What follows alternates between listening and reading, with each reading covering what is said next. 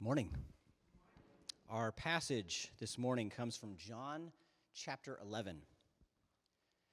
Now, a man named Lazarus was sick.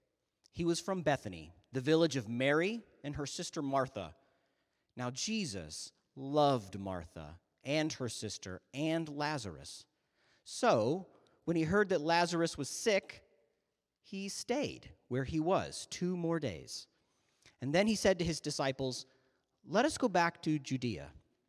On his arrival, Jesus found that Lazarus had already been in the tomb for 4 days. Jesus, once more deeply moved, came to the tomb. It was a cave, and with a stone laid across the entrance.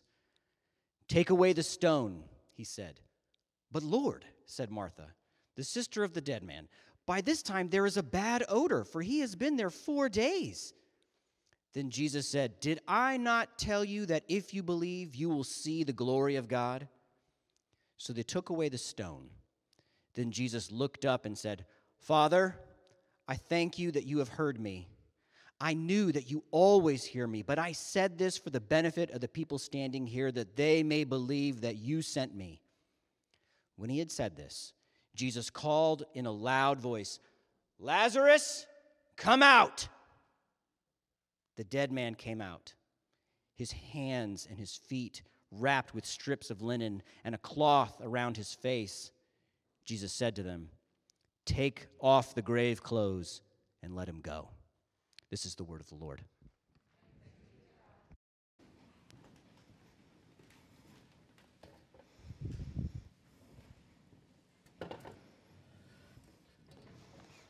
The Lord be with you. I love to say that. Just love the idea of acknowledging and that we're all together in the Lord. I also love death poetry. Death, D-E-A-T-H, death. I think it was because maybe I was acquainted with death at a fairly early age. I just really love to read and listen to the way that great minds try to put into words that ultimate reality. Because I could not stop for death, he kindly stopped for me. That's Emily Dickinson. She's a 19th century American poet. Dickinson wrote a lot of death poetry. Here's another short one. "My life closed twice before its close. It yet remains to see if immortality unveil a third event to me. So huge, so hopeless to conceive were these that twice befell. Parting is all we know of heaven and all we need of hell." Emily Dickinson had a strange mind. For the last several weeks, we've been looking at strangeness. Specifically, we've been talking about strange encounters with Jesus as recounted in Scripture. And today we have the privilege of looking at one of the strangest. You heard Matt read an abbreviated portion of what is a much longer story in the 11th chapter of John. In this account, Jesus, the author and finisher of our faith, the Lord of life, the champion over death, brings a dear, dear friend from death back to life. But only after Jesus has waited 4 days, knowing that the man was dead.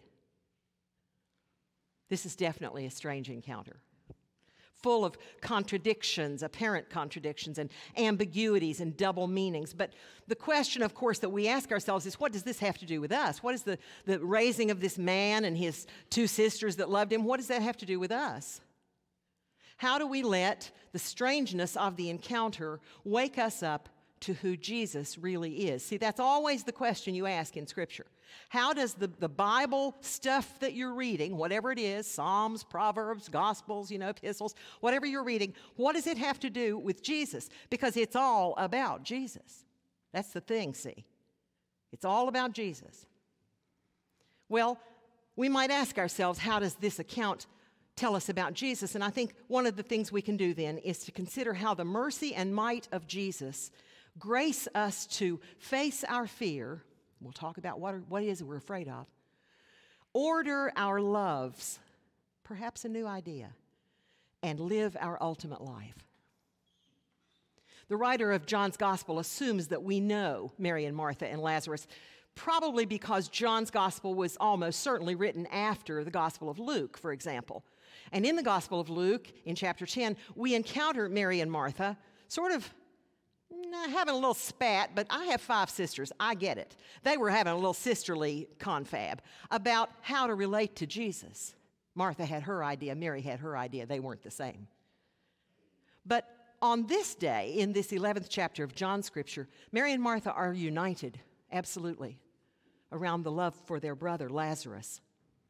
And so when Lazarus becomes ill, they send a message to Jesus. And it's a very simple message. In fact, it's a lesson in prayer, frankly. They just say, Lord, the one you love is ill.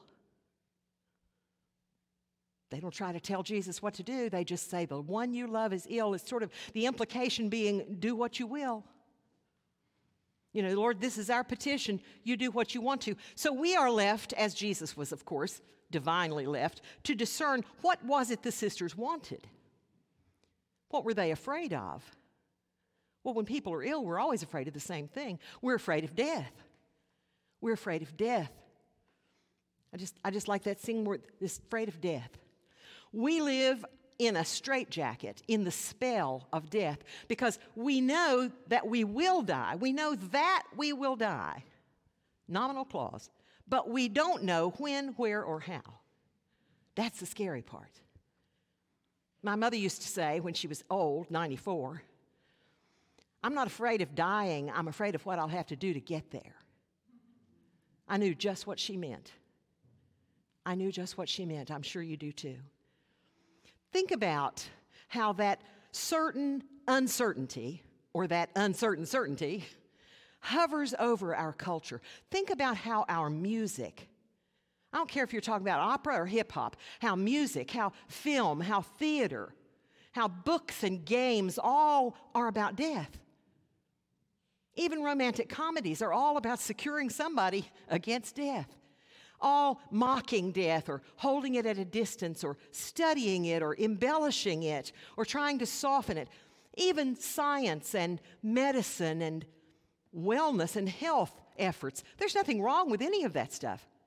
But in the end, it's not going to win. Death is fearsome because death is inevitable. The Bible says it is appointed unto man once to die.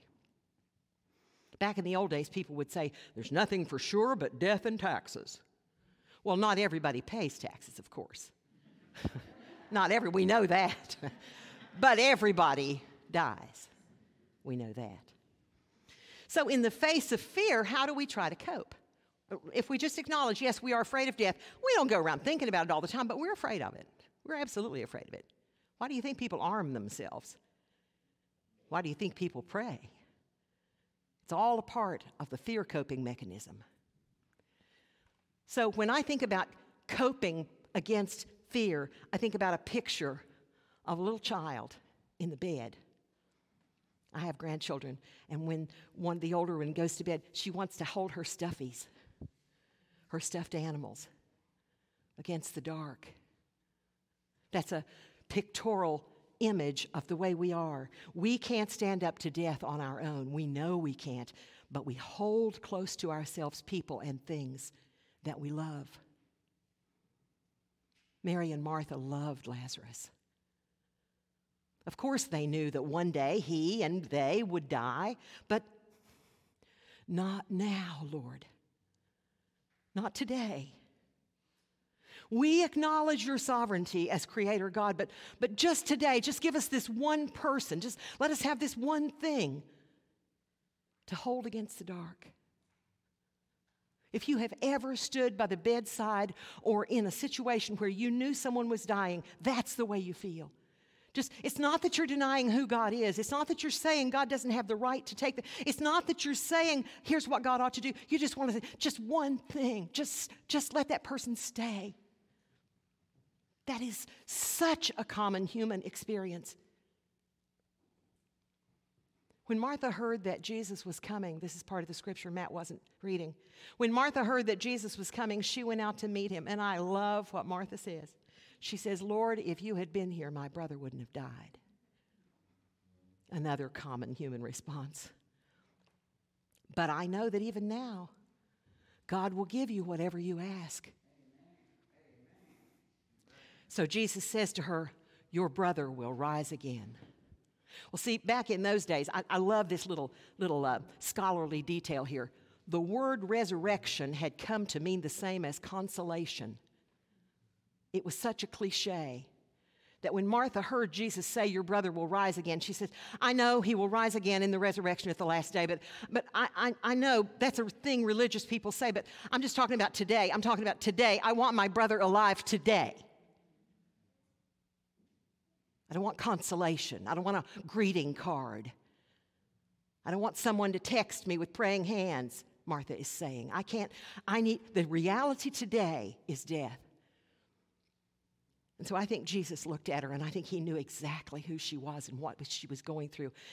He might have even touched her on the arm, but I know that he looked at her with love, and he said this, I am.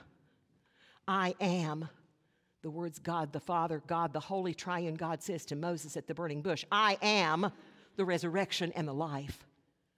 The one who believes in me will live, even though they die.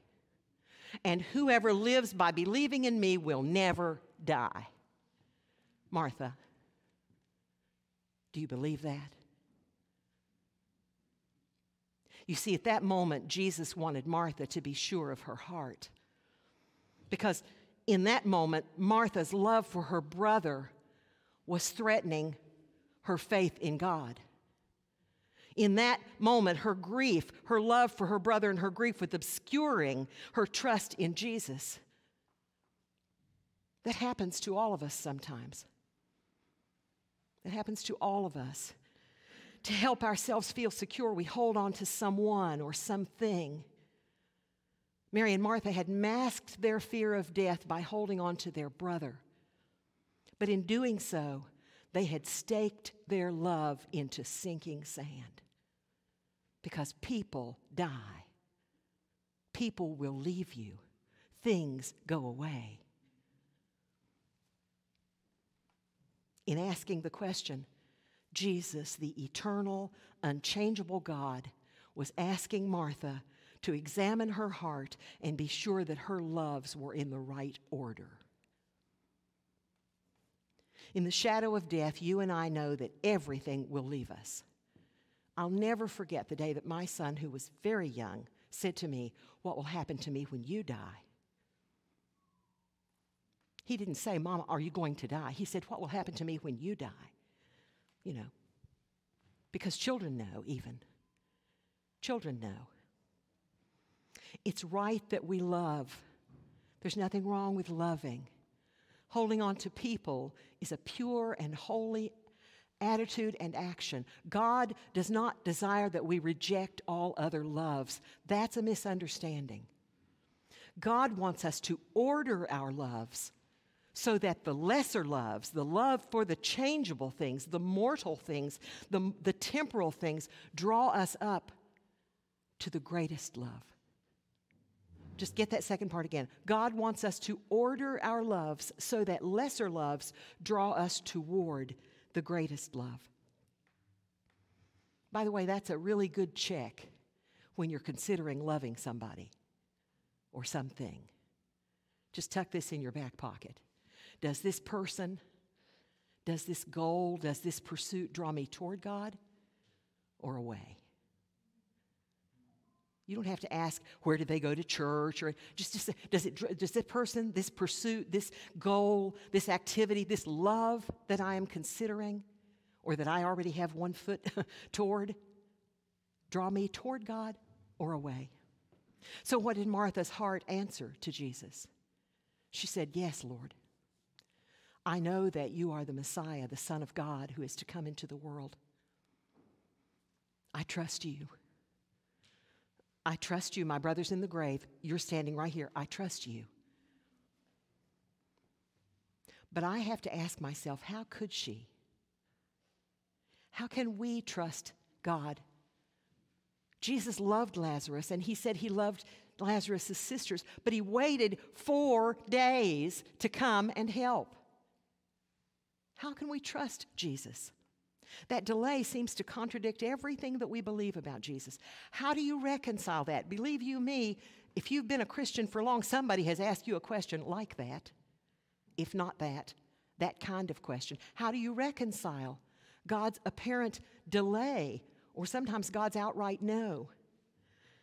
Listen, when Jesus first heard the sister's message, he said to his disciples, "This sickness will not end in death. No, this sickness will be for the glory of God, so that the Son of God will be glorified." And then when Jesus knew the time was right, he said to his disciples, "Let's go. Let's go back to Lazarus. Let's go to Judea." And the disciples say, "Wait a minute, Rabbi. Don't you remember that not too long ago the Jews there were trying to stone you? And you're going to go back?" And Jesus says, "You don't know what I know about the timing and the will of God." We don't know what God knows about timing and the will of God. So let's sort out what Jesus said there, because it's really important. When Jesus said this sickness will not end in death, he meant 3 things. First of all, he meant that this sickness of Lazarus would not be the end of Lazarus. That's the first thing he meant. The second thing he meant was that death wouldn't be Lazarus' final end. And the third thing he meant was this sickness of Lazarus's would not only lead not to Lazarus' death, but it would lead to life for Lazarus and countless of multitudes of others. Jesus' disciples were right. Jesus' response to Lazarus' sickness was going to lead where they didn't want to go. Because when Jesus went toward Lazarus' tomb, he was walking toward his own death.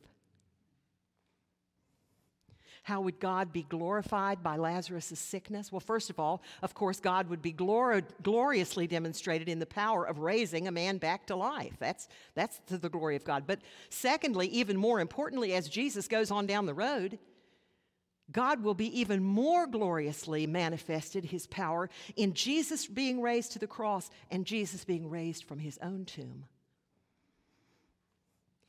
The gospel writer of John says that when word of the Lazarus miracle reached the ears of the Jewish leaders, this is the way it reads, from that day on, they plotted to take Jesus' life. Jesus knew that. That was like the last straw. He knew it. Jesus went willingly to his own death to cancel our obligation to death. Jesus went willingly to his own death to cancel our obligation. And then he rose to demonstrate God's power over death and his power into life. That's the first way that Jesus helps us face our fears. Our assurance of Jesus' power over death gives us peace in the face of our fear. And let me just make this suggestion to you, just a little parenthetical suggestion here. Quit feeding on death. If you live in fear, quit feeding on death. Quit feeding on death.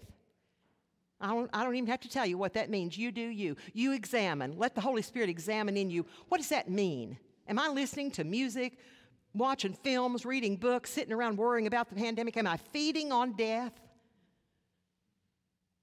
Jesus wants us to have peace, but you can't grab peace with your hands if your hands are full of death. It's a discipline to accept peace. It's a discipline to accept peace. But what about grief? After all, death does mean loss and a big locked black door. You can't go beyond it. What do you do with that? Well, there's the other sister, Mary. After Martha confessed her faith in Jesus, she quickly goes to Mary and says, "The teacher wants you." And so Mary gets up quickly, the scripture says, and goes to him. And it says, when Mary reached the place where Jesus was and saw him, she fell down at his feet. Mary was very emotional. And she says the very same thing her sister said, "Lord, if you had been here, my brother would not have died." But see, Jesus knew who Mary was. She wasn't Martha. With Martha, he wanted a confession of faith. With Mary, he just saw the grief. And he sees the grief of the Jews who had come with Mary to mourn with her. And it says, Jesus was moved in spirit and troubled, and he says, "Where have you laid him?" And they say, "Lord, come and see." And the Bible says, Jesus wept. Why did he weep? Jesus couldn't possibly have viewed grief in the same way they did. But he certainly viewed and felt sadness and grief in the same way they did, and the same way we do. If you've ever lost someone, if you've ever had someone you love die, you know the feeling that Jesus knows too. You know the feeling that Jesus knows too. Our God is one of us. Remember what they called Jesus when he was born? Emmanuel, God with us. He's not just with us, he's one of us. Jesus isn't just propositional truth. You know, I believe this, I believe this, I believe this. It's all in your head. No, Jesus is a person. He's a person to love, to get to know, to feel close to. Jesus is real. See, he's not an idea. That's the important thing to understand. More than an idea. And that day, knowing what he was going to do, and knowing even where it would eventually lead, Jesus was grieving for the whole world. He was grieving for the dying and decaying world. Why didn't Jesus just rush to Lazarus and keep him from dying? Why didn't he just do a miracle from a distance and keep him alive? What was Jesus doing in those days when he waits and waits? What was he doing? He was praying. And I'll tell you how I know. Eric and I talked about this just the other day. What in the heck is going on with that verb tense where Jesus says to God, "Lord, I know you have heard me." What is that? I kept thinking, when did God the Father hear Jesus on the subject of Lazarus? Because Jesus doesn't pray right there. He doesn't pray, "Oh, help me bring him back to life. Oh, bring him back." He doesn't do that. He just says, Matt just read it. He says, "Father, I thank you that you have heard me. I knew that you always hear me, but I said this for the benefit of people standing here, that they may believe that you have sent me. I know you have heard me." God heard Jesus on the subject of Lazarus while Jesus waited for the timing of God. He was praying. I believe, this is just me now, but I believe that Jesus, God and man, was wrestling with his own feelings. Do I run over there and save my friend? God, do I commit myself and submit myself to the will of God the Father? Well, of course, God the Father won. Jesus waited until it was time. But Jesus was praying in that meantime. So what do we learn about that? What do we learn about Jesus in all of this? Well, first of all, I learn that Jesus understands what it means to order your loves. Jesus understands that God comes first, the will of God, and everybody else, everything else, comes in descending order. We don't like that. That doesn't sound right, but it is. The second thing we learn is that in the economy of God, in the economy of the triune God, eternal life is more important than temporary happiness. Whew, that's a mind blower. Nobody wants to think about that. If God loves me, won't he make me happy? Not necessarily. And not always. And not always for long. God doesn't want you to be miserable, but sin is in the world, and the devil is looking around for whom he may devour. It's all out there, and we're going to be subject to it until the Lord returns. What Mary and Martha didn't know, and the Jews around them didn't know, was that standing there in their presence was Jesus, armed with almighty power, the unchangeable God, ready to work for them against death and ready to love them in their grief. That's an amazing truth. The revelation of Jesus' empathy consoles and strengthens us to order our loves rightly. That is not an easy job, to order your loves rightly. I recommend to you a book by C.S. Lewis called A Severe Mercy. If you're struggling to order your loves, A Severe Mercy. How can God ever be merciful, but it will feel severe? Like cauterizing a wound. A severe mercy. So finally, how do the mercy and might of Jesus help us to live our ultimate life. Notice I didn't say our best life. Because best, I know, best implies comparison. And the life Jesus offers is beyond compare. It's the ultimate. What do I mean by that? Well, listen again to Jesus' words. I am the resurrection and the life. The one who believes in me will live, even though they die, and whoever lives by believing in me will never die. Oh, are you going to die physically? Yes, but is that eternal death? No, because there's something more. And so we say to ourselves, the promise of resurrection and eternal life issued by none other than the triune God, God the Father, God the Son, and God the Holy Spirit, assures us of a life that never ends with the greatest love of all. The greatest love of all. And that's why Jesus deserves our highest love. The greatest love of all. Our ultimate life is a life of peace and joy that doesn't just start after we die. It starts now. We receive it in our relationship with Jesus. We live it in our discipline to receive peace, to live joy, to live love, and give love. Eric said in a sermon a couple of weeks ago, a line that I've thought about a lot. I think a lot about the things Eric says, but this one stuck with me. He said, the words that go deepest into you have the most power over you. Do you remember him saying that? Well, when I heard that, and I began then thinking about today's sermon and scripture, I was taken back to the graveside of a little girl that I once knew. In a very difficult custody battle, her mother had killed her in a horrible way so that the little girl's father could never see her face again. And I was standing there at the side of her grave, preparing to preside over the interment. And as people were assembling, I just lowered my head and closed my eyes and prayed silently. I'm telling you, funerals are never easy to do, but children's funerals are the worst. And I was praying, and as I raised my head and I opened my eyes, I just inadvertently glanced down into the hole in the ground they had dug where her casket would be lowered. And something about the idea of the loveliness of that child's face being buried there just almost overcame me. I remember just like literally rocking. And I remember distinctly in that moment realizing that the only thing that was holding me upright and the only thing I would have to offer to that child's father and her family for days and weeks and years to come was the person of Jesus and the truth that he is the resurrection and the life. Let the words of Jesus sink deep into you. He is the resurrection and the life. He who lives by believing in Jesus will never die. That's what ultimate life is. It's not just living forever. Oh, that might be nice, but it's living fully, living gloriously, living joyfully and peacefully and wonderfully.